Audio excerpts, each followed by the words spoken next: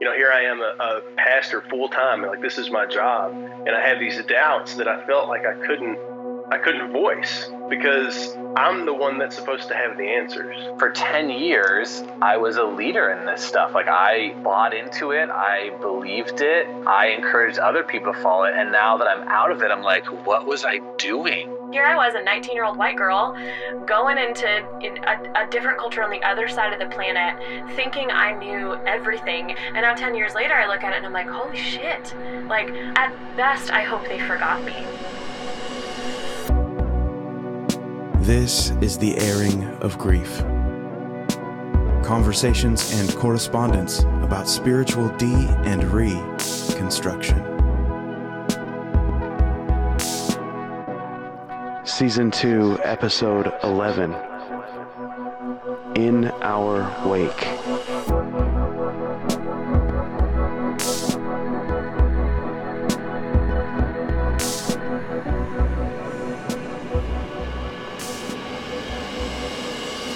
I used to be a professional Christian, and it was weird how what I said mattered and held sway simply because it was me saying it.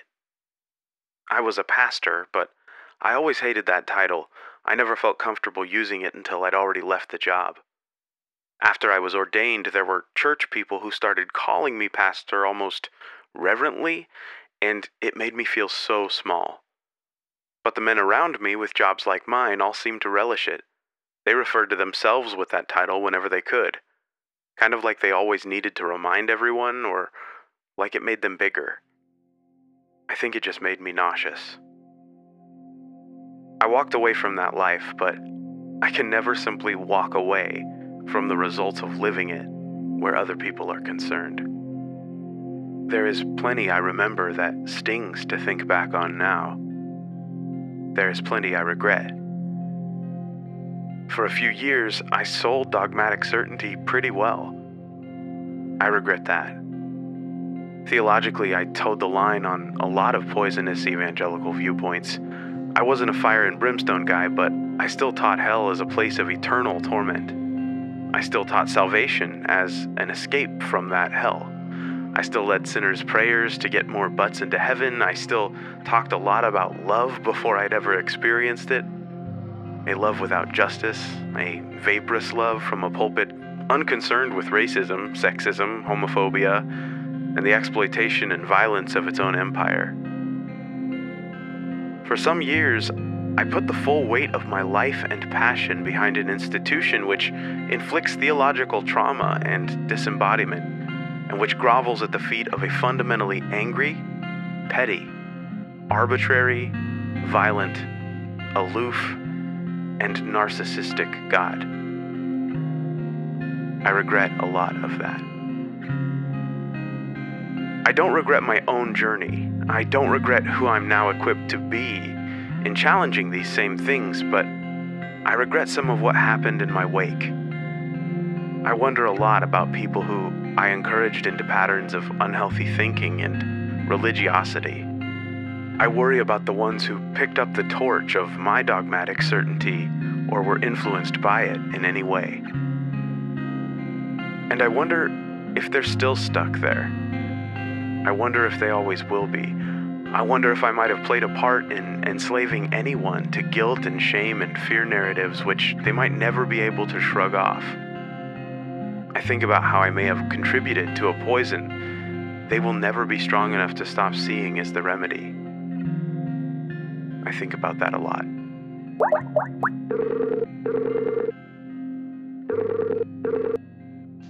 Hello. Hi, is this... This is. Hello, how's it going? It's going all right. Well, good. That's lovely to hear. Well, hi, nice to meet you. I'm Jamie. I'm. Hello. The way I've been kind of just directing it a little bit on my calls, at least, is would love to hear, just kind of obviously about who you are, about your story, and then, how you found your way to the podcast, and then kind of what prompted you or inspired you to want to call in and chat with one of us. Yeah. So I think from the moment I became a Christian when I was like in 7th grade, I feel like I was always in leadership. Like I just always went there, always thought that my youth pastors, junior high and then high school and then in college were like the coolest people there were. And so I always was jumping in there and always wanted to do it. And then when I graduated college, I went to work for a pretty well-known evangelical college ministry and was there for about 10 years. And I exited. It was not a super great way to depart. They kind of, as gently as they could, kicked me out. A gentle kicking, huh? Yeah, they, to their credit, they were like, you don't seem like you're doing so well. The people you're leading aren't doing so well. You should take a sabbatical and basically think about what you've done and see if you want to come back. Oh my God. So they did give me a 6-month sabbatical, which I'm very grateful for. Yeah. That was nice. But about a month into it, I was like, I'm not coming back. And what was it that was making you not do so well? Well, so I don't think I knew. I don't think I was really aware of it. And this is one of the things that I think when I removed the part of my life where I had to do ministry because it was my job and it was my livelihood, then I was finally able to go, wait a minute, I didn't really want to be doing that kind of stuff. Yeah. But it's really hard when your livelihood and your paycheck is attached to something like your faith. It's rough. And so that was, I would say that was like the inciting incident of my, deconstruction. And I kind of sat on it for a few years, just trying to like figure out what to do for a job. And it really was when the Airing of Grief started. I think I followed Derek on Twitter or something, and he was like, hey, check this podcast out. And I was like, oh, I'll listen to a podcast where he talks. And I listened to it, and I think that was this thing that just suddenly gave me permission to own it and to go, I think it's a lot of people. They're like, they hear other people going through it, and they're like, oh, yeah, that's how I feel. Yes. And so I really, that's where I was able to go, you know what? I'm not sure what, if any of this I believe anymore. And I feel largely okay admitting that. So that was really helpful. And then I've just been like devouring other podcasts and things where people are talking about what's it like to lose your faith and what's it like to kind of reconstruct something. So you've shown up on many of those. So I was going to say, which ones have you been going for? Specifically Exvangelical and Life After. I love the Life After guys. Oh, cool. Yeah, those guys, we've known each other for like over 10 years. Oh, that's fun. fun. Brady sent me a message the other day saying that our 10-year Facebook friend anniversary was like 3 or 4 days ago. It's wild. Funny. And we're kind of like, if we had told 2008 us that we would be Seriously. here now, never would have believed it. And I suspect there's got to be people that I grew up with or that I worked with that are in the same boat. Yeah. And I'm just figuring like, how do I find them in a way that like doesn't make a big deal out of it? Right.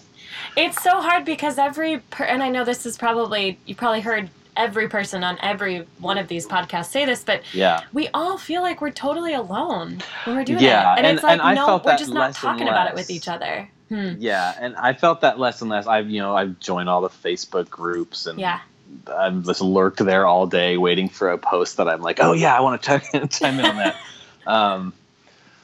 So I feel less and less alone, but as far as in person, I'm like, oh, it would be so nice to have a couple of people around here who I could just hang out with periodically, grab a beer, and just, what are we learning about ourselves now? Yeah, because we used to just sit around and talk about what we were learning about God, and so now since we don't have that, I think what you just said resonated on that level of like, what are we learning about ourselves? Yeah. So, and as far as like, the thing of the airing of grief, I'm like, what? There's so much I could talk about in these 10 minutes, right? So like, how do you even focus? Yeah. But one piece of it is like, for 10 years, I was a leader in this stuff. Like I bought into it. I believed it. and I encouraged other people to follow it. And now that I'm out of it, I'm like, what was I doing? Right.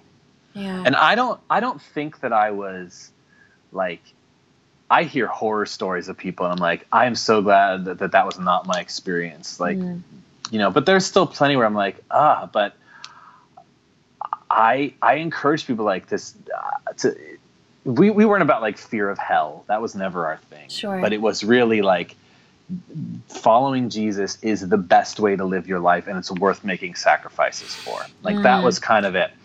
And that felt a little, I think, more palatable than like, believe this, so you're going to burn or forever. You'll burn. Yeah, just a teensy bit. Yep. But it still comes with a cost. And I'm realizing that cost in my own life about how many things that I was like, I like this, but it's going to get in the way of me leading a Bible study. So I should probably not do it and lead the Bible study, or students who I was with who are really into their, programs in college. And I'm like trying to find ways to get them to be less involved in their school so they could be more involved with what we're doing. Wow. Or it's not good enough to just, join that club, right? Or to just be in your dorm and make friends. You always have to be like, how do I influence them? How can I be on Jesus? mission and witnessing? Yeah. Yes. Yeah. And I'm like, I hope that there is not this like trail of destruction in my wake. I mean, I laugh, but I've thought the same thing. Maybe I'm partially laughing because I'm like, me too. Laughing as a defense mechanism is something I'm well acquainted with. Yep. Diffusing through humor. Yes. No, I've thought of that in also on the level of the type of leadership I did or was, as a woman permitted to do, was very cross-cultural missions based. So that really irks me out now because I'm like, now I know what the word colonialism means. And that is some shit. So I'm like, that phrase you said of like, what like trail of destruction have I left in my wake? I've had that thought before too. Because I'm like, here I was, a 19-year-old white girl going into a different culture on the other side of the planet, thinking I knew everything and feeling inappropriately and grossly empowered to move through that culture as if I knew everything. And now 10 years later, I look at it and I'm like, holy shit. Like, at best, I hope they forgot me. Truly. Like, I really hope I did not make any sort of, it's the exact opposite of the way I felt at the time, which is, I hope I'm making an impact. And I'm like, I hope I did nothing. I hope that you're just like a sea of white faces who just come in. Absolutely. Absolutely. And I hope it's like campsite rules. Like, I hope that's maybe against my own self, I left it better than I found it somehow, because I hate thinking about that. So I'm 100% there with you on that, of thinking about like this like ripple effect of the, influence we had at the time. And now we're trying to rein it all in and be like, no, please don't take me seriously on that. I'm really sorry.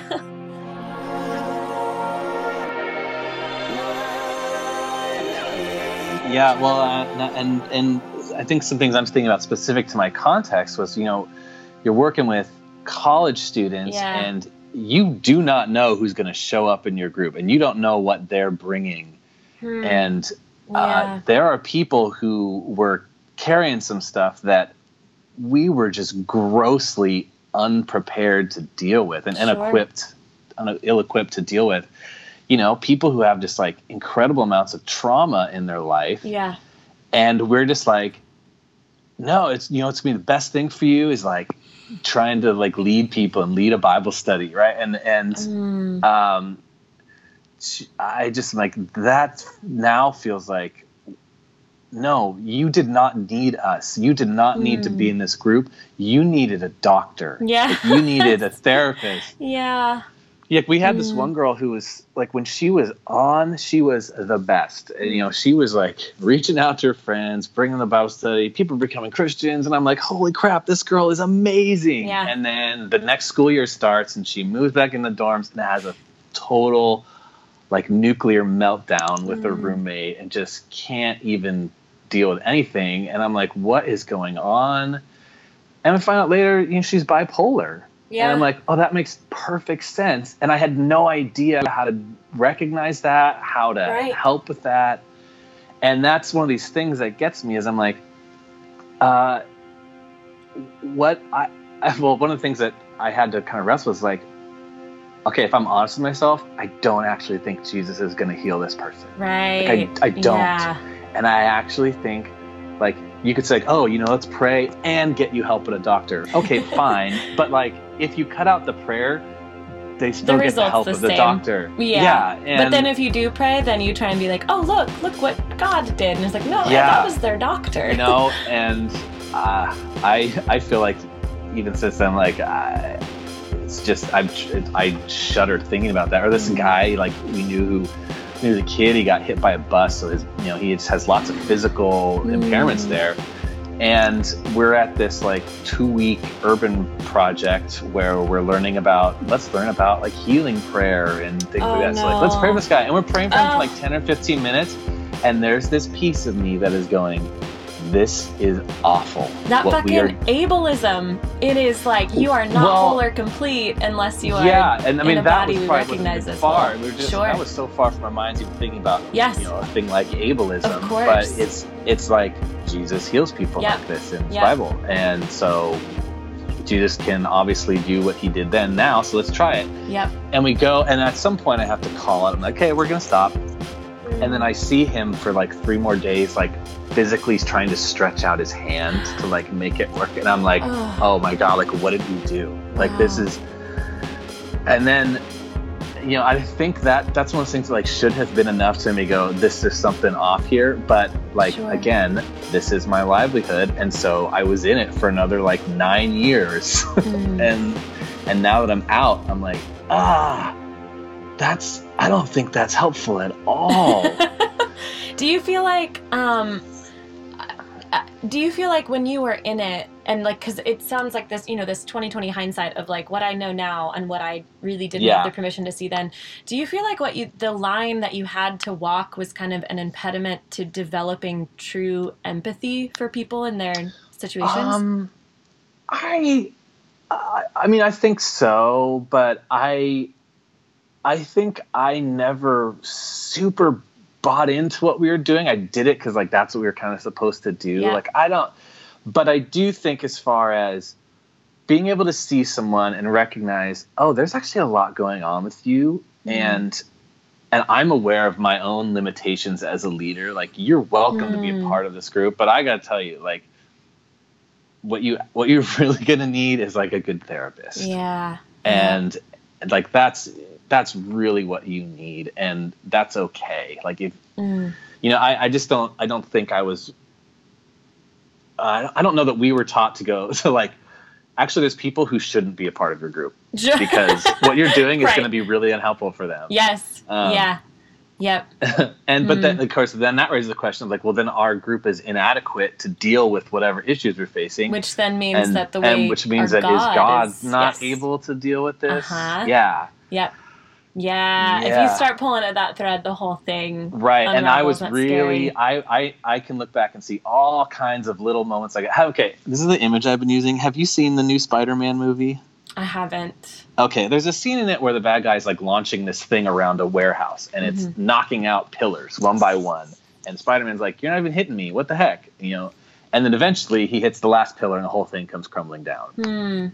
And I was like, what happened was my faith was like supported by all these pillars. And one by one, I have this like, hey, this kind of prayer, it's not helpful for that guy. Boop, there's a pillar that comes out. Or like, I actually don't think being gay is wrong. Boop, there's a pillar that comes out. Yep. I don't think that teenagers exploring their sexuality is really all that bad. And like all these things. And then but the pillar that kept it up was I have to do this because this is I have to toe this line and this is where my paycheck comes from. And then when that was removed, like everything just fell. Yep. That's the image I've been going with That's solid. I feel like that's an image that probably not only resonates with a lot of people in general, but I'm sure a lot of people that were in your same position. I know even a few clients of mine who were in that position, and that was their last. It's so hard to get over that last hurdle of, what do I do after this? This pays my bills. Like, it's starting to unravel, but that's so scary to consider, because what's on the other side of this? And I think there's a part of me that always knew, as soon as I start pulling on one of these threads, it's going. Yeah. Like, and so that I couldn't really own how I was thinking and feeling about stuff. Yeah. Because my paycheck is there, and and that sucks. Man. Well, yeah, so much of this resonates with myself, and then with so many other people that I talk to. And I really appreciate you calling in and sharing your story with, I want to say us, but, yes, us, the collective, we, all of us. I really appreciate it. And I really appreciate the work you guys do in the podcast. From what I've heard of the work that you specifically do, Jamie, I think it's awesome. Thank you. I do follow you on Twitter and stuff, so I'm like, cool. Well, hopefully I haven't yelled at you. Well, been I don't know if you remember. No, you haven't. Okay, and I try really hard to not get yelled at. Okay. But please give my best to Derek. Yes, I will. He has really been a soundtrack for me for like 20 years. So yeah. Absolutely. If he ever comes and tours the Northwest or Portland, I'm there. Oh, for sure. Yes, I know he will be there at some point. I know that for sure. All right. Yes. Yeah. Well, great. Well, please keep up the good work. Give my best to the team, and thanks for chatting. I really appreciate it. Of course. Thank you so much. All right. Bye. Bye.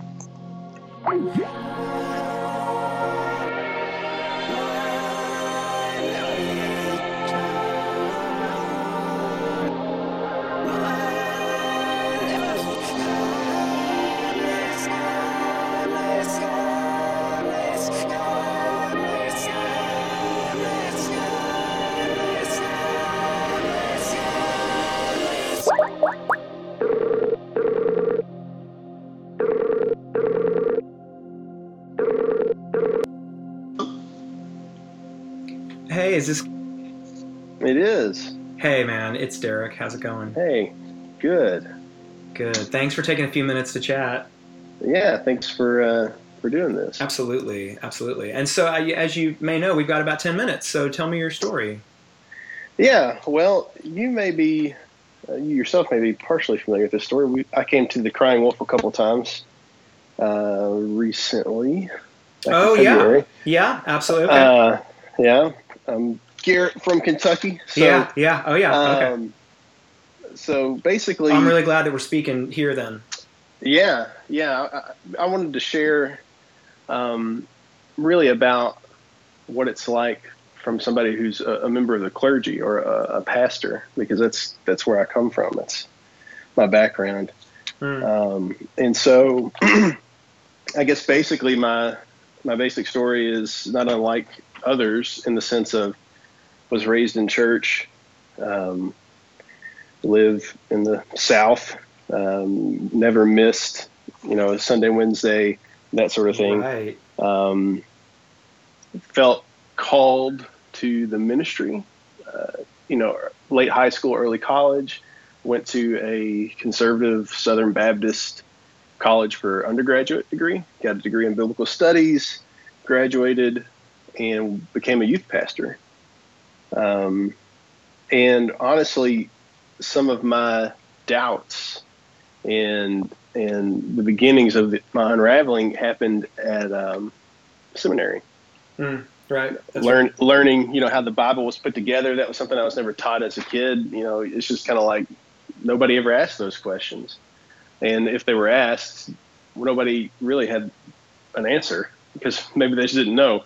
But, learn about textual criticism and things like that. Because growing up, the way that I did, it was the Bible is inerrant, it's infallible, it doesn't contradict itself. And if those things aren't true, then how can anything else be true? And so when I learned about how the Bible was pieced together, it was kind of a revelation of, wait, what?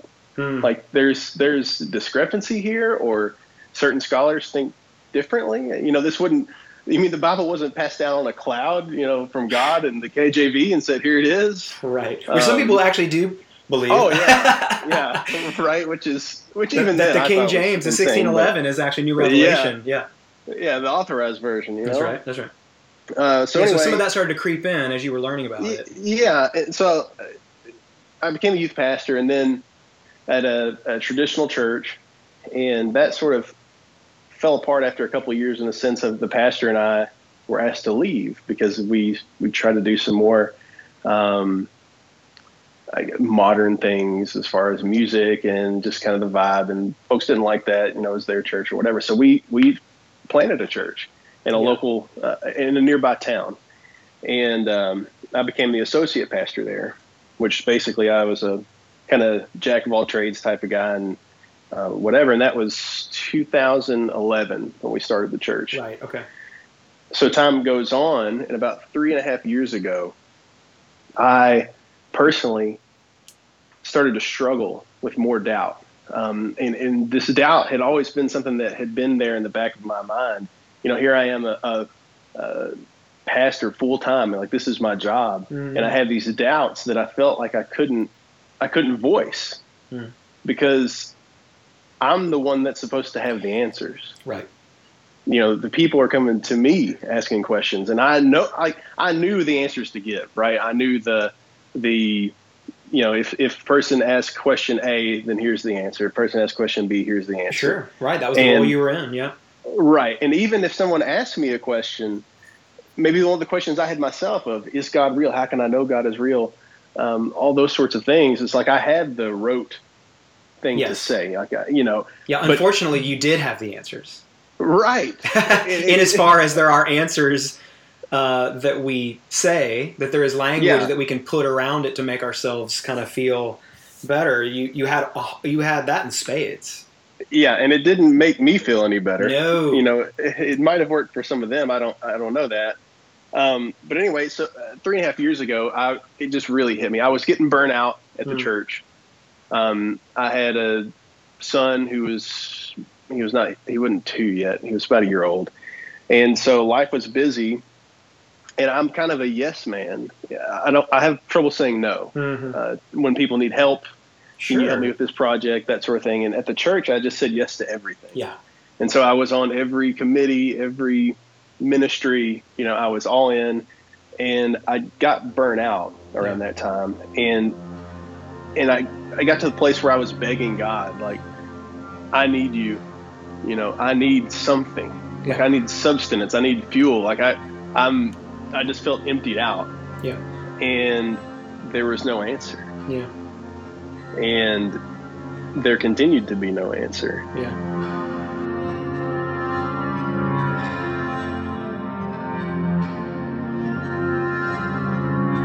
And it was really tough. And at the time, I had a mentor, a guy who'd been a pastor for a really long time. He went to our church, but he wasn't on staff there. And I used to meet with him weekly, and I remember talking to him about it. And I remember I told him, I told him I don't want to be the fake, empty, hypocritical pastor. Yes.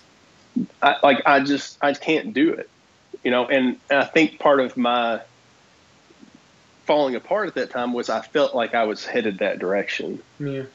And I couldn't get off those tracks. And so I told him that, and I thought at the time I needed to be more spiritual. I need to pray more, read more. And so that's what I did. But see, reality, that's all effort you can shoulder from your side, but you're still receiving silence on the other end of the line. Oh yeah. So that's rough. Yeah. I just felt like I was just, digging ditches, putting the work in, breaking my back, and nothing in return. Right. And so sometime after that, I decided I couldn't be a paid Christian anymore. Right. If that makes sense. Yeah, of course. Yeah. I still wanted to be a pastor at the church, but I thought I can't do this for a job, because I was getting to the point where I was like, am I doing this stuff because I feel called to, or because they pay me to do it? Yeah. And so I started the process to go back to school. I went back to school to start a new profession. I was still pastor paid until about a year ago. and I've been a pastor since then. I still the same role, cut back some of the responsibilities, but anyway, so I kind of pulled the ripcord there on my income, because I think I saw the writing on the wall even then. That this was about that same time, 3.5 years ago. And at the time I told my wife, I can't do this anymore because I think the way I worded it to her was, I don't care enough about the ministry. And I've always been told if you right, you got to be called, whatever. But what I really should have said was, I don't believe enough, because that was the truth. And then time goes on, and my faith deteriorates more and more as time goes by. And I don't talk to anybody about it, because I didn't know who I could talk to about it without causing somebody else to have some sort of existential crisis. Sure. So about a year ago, I just had to level with myself. It was last March or so, where I remember it pretty clearly. I was driving down the road, and I just thought, I think I'm an atheist. Like, I really don't think I believe anymore at all. And I'm a pastor. I'm on the stage every week. I'm leading people. People are asking me questions. Like, right. I lead worship. All these corporate things. And whether it's true or not, you start to feel kind of an existential burden, like a real danger. Like, I shouldn't be doing this, because either it is true and I'm doing it falsely, and that's perilous, or it's not true and I'm doing it falsely, and that's also perilous. Right. It's just danger on every side once you realize that. Yeah, and so around that time, it really started to weigh heavy on me, and of course, I guess the first step is I had to level with myself, and it took me about 6 months to tell anybody else. And in the meantime, I was still doing all the same things. Sure. Just beating me down. And then I told my wife in October, on our anniversary, actually, which was probably not the best choice, but she was very upset, cried a lot. And was she was she even remotely resonant in terms of like, no, I feel this sometimes too, but maybe let's slow it down, let's do it together. I mean, was there any? No, and it's still not great in that respect. I mean, it's a point of contention. Yeah. That's been really difficult, because she says she wants to understand, but she doesn't want me to explain it.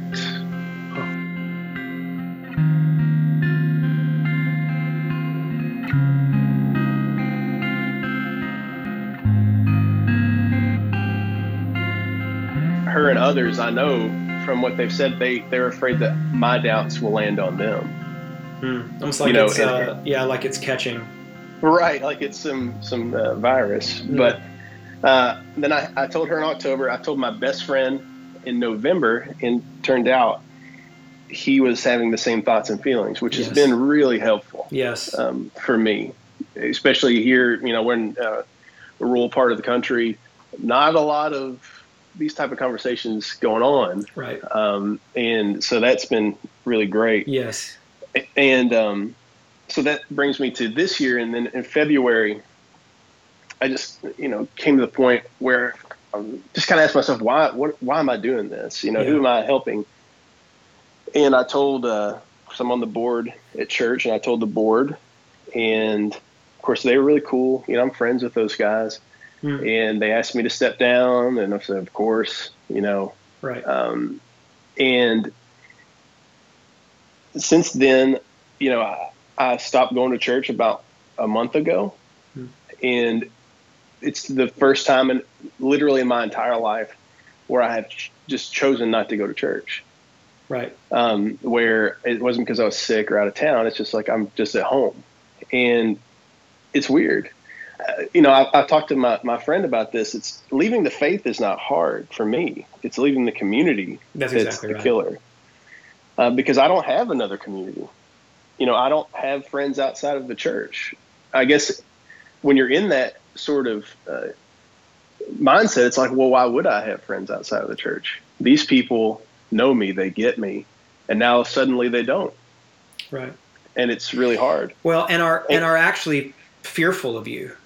Oh yeah. And yeah, which is a real, at a moment where you really, of all moments, would need them to, and I understand it from both sides. I really do. Sure. I'm not trying to throw a community under the bus, but it's like, yeah. The unfortunate thing is the way it's really not even their fault. The way that the theological dynamics come into play here, and you start to, when you don't know what to do emotionally, you kind of go to biblical guardrails and kind of to give you like your oh shit right kit is like, what do we do?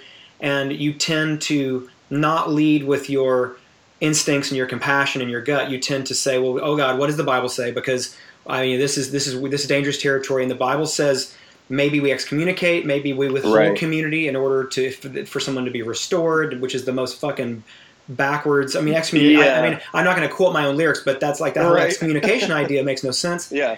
But it's I get what they're trying to accomplish, but it seems antithetical to Christianity to me. It's like you're going to treat someone who is actually part of your community and in an intense season of grief and doubt with less love and welcome than you treat a perfect stranger coming into your doors off the street who you know nothing about. That makes no sense. Right. And if I was coming the other way, if I was an atheist and I came to the church, they'd be stoked. Yeah. They'd be like, woohoo, look at this. We got a non-Christian friend finally. Right. Well, so the church was the church. Honestly, besides telling my parents was one of the hardest things. And that happened around the same time as telling the church. And my parents go to my church. Well, I don't go to church anymore, but they attended the church that I was pastor at. Right. And I love my parents. My parents are great, but they in particular have said some very unintentionally hurtful things. Yeah. And they're not the only ones. I mean, out of care, I'm sure, and out of fear. Yeah. People from the church, I've got things like, my brother recently dealt with some mental illness and was institutionalized. Right. Wow. And he recently, he came out and he's doing great now. And my mother, when I told her this, said something to the effect of, I feel like I just got one son back and now I've lost another. Yeah. And she told me that they couldn't go back to church there because it feels like there was a death in the family. And I understand what she's saying, but it doesn't make it any less shitty feeling. Yeah, of course.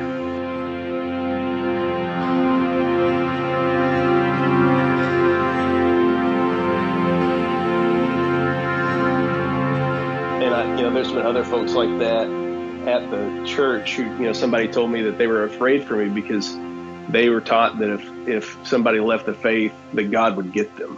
The boogeyman would take them out. And I'm like, well, if that's the God you believe in, then talking about God's kindness leading us to repentance. That's right. That sounds like that's going to work. Yeah. And so it's been hard. There are times where I feel like I'm reevaluating literally every part of my life, including my friendships, relationships, my marriage. And it's tough. And unfortunately having to do that in relative isolation. Yeah. Yeah. Which just sucks. Like, this is the moment you need.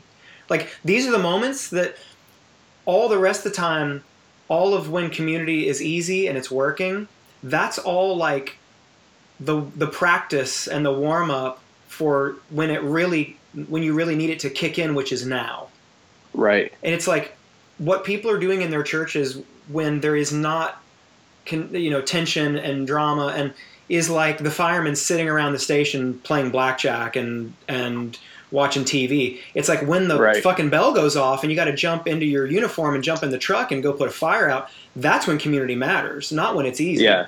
And unfortunately, this is when you need it right now. And it sounds as though, and from other conversations that we've had, it sounds like you are having to navigate this completely alone and without the benefit of your community, which makes it even harder. Yeah, it is tough. And there are times where I feel like I'm drowning, where I don't know who I am. I don't know where my relationships stand with people and the people that are even closest to me. But then there are days where I feel like I'm finally above water and I'm like, oh, this is actually really healthy. we're going to a good place. And I know that, but it's distressing sometimes. Absolutely. You know, and to look back and to see, you know, I hear people say all the time, if I could go back and change something, you know, all these things, I wouldn't change a thing. And I look back on my life and I think I would almost change everything. Right.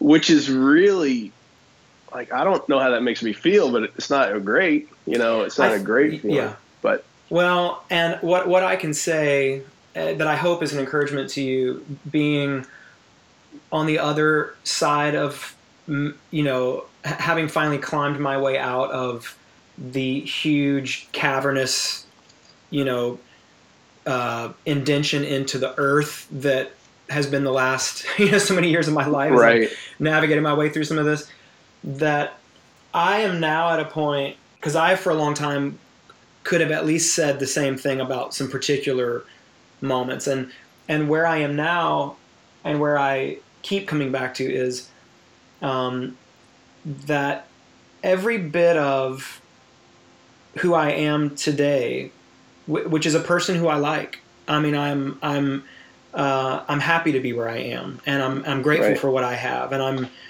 every bit of how I've gotten here got me here. And is part of having made me who I am as we speak now, and I'm grateful for that. And if I was to change any one thing, even the very painful things and the really hard things and the things that felt like years of wasted time, if I'm tempted to believe that, any one of those things being changed for the better, you know, a half a degree difference in my trajectory 10 years ago could have had me 1,000 miles off course now from where I am, and I don't wish that. And I think and I hope that you will find your way. I mean, you're really, dude, you're in the throes of it right now. I mean, this is the hardest part, and I'm hopeful that you'll get to a point where you are able to look back on it and say, you know, that's all part of what got me here, and I think here is an okay place. I mean, it took me a while to feel as though here was okay. It took me a long time. I think I will. I really do think that I will feel that way, and maybe as soon as a year from now. That's kind of, I keep looking at, okay, a year from now. Right. It's, you know, things are going to be settled, hopefully, but it is, I do feel like I'm in the throes of it. And there are things I look back in the past of sort of the Christian indoctrination that have had some real toxic consequences on my life. Some that I didn't really get into. But it's I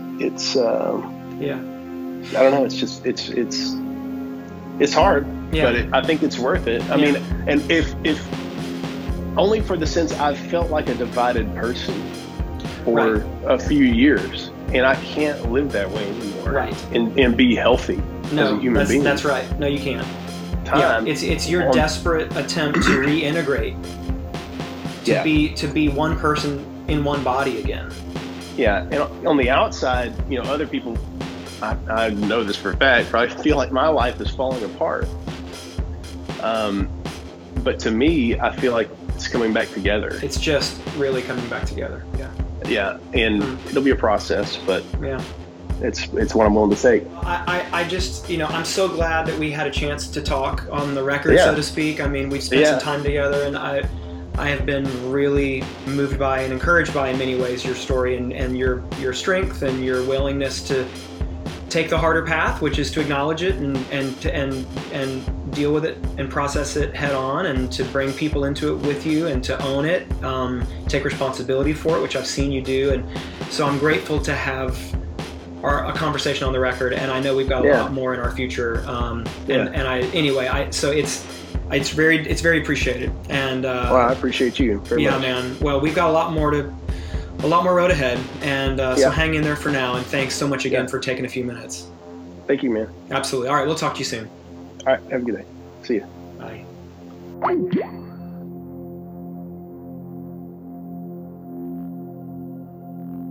Thanks so much for listening. We try to be intentional with each episode in a lot of different ways, with each week a contrast or development to the previous episode as we continue to press on. We hope that intentionality is clear to anyone listening.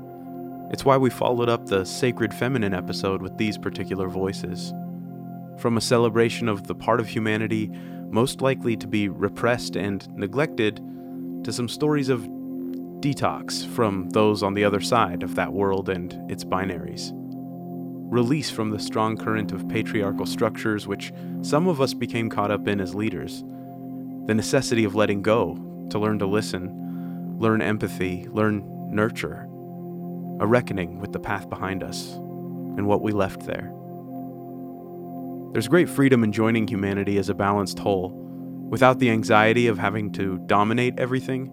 Nelson Mandela said, "The oppressed and the oppressor alike are both robbed of their humanity. Inequality diminishes everyone." If this episode or any other has meant something to you, we want to encourage you to share the podcast with someone you know. Show them an episode you think connects to their story. There's peace in processing these things together, as difficult as many of them can be. So help us get out there and share as you see fit. We'd love to continue meeting new people through the podcast. Of course, we're on Twitter, Instagram, Facebook, all that stuff. You can leave us a review on iTunes, and we have a private Slack page for our patrons. Check us out on Patreon if you want to support the work we're doing. We have some really cool things planned, and we so appreciate everyone who contributes. It means the world. Also, check out theairingofgrief.com for further content and opportunities to connect. You can sign up for email updates if you haven't already. We have a special survey coming out this week that we would love to have input on from as many of you as possible. I know a survey doesn't sound super fun, but it's not long and it reveals something really cool about our next season and what it will include. So that's it for now, and we will see you all again next week after church for the Airing of Grief.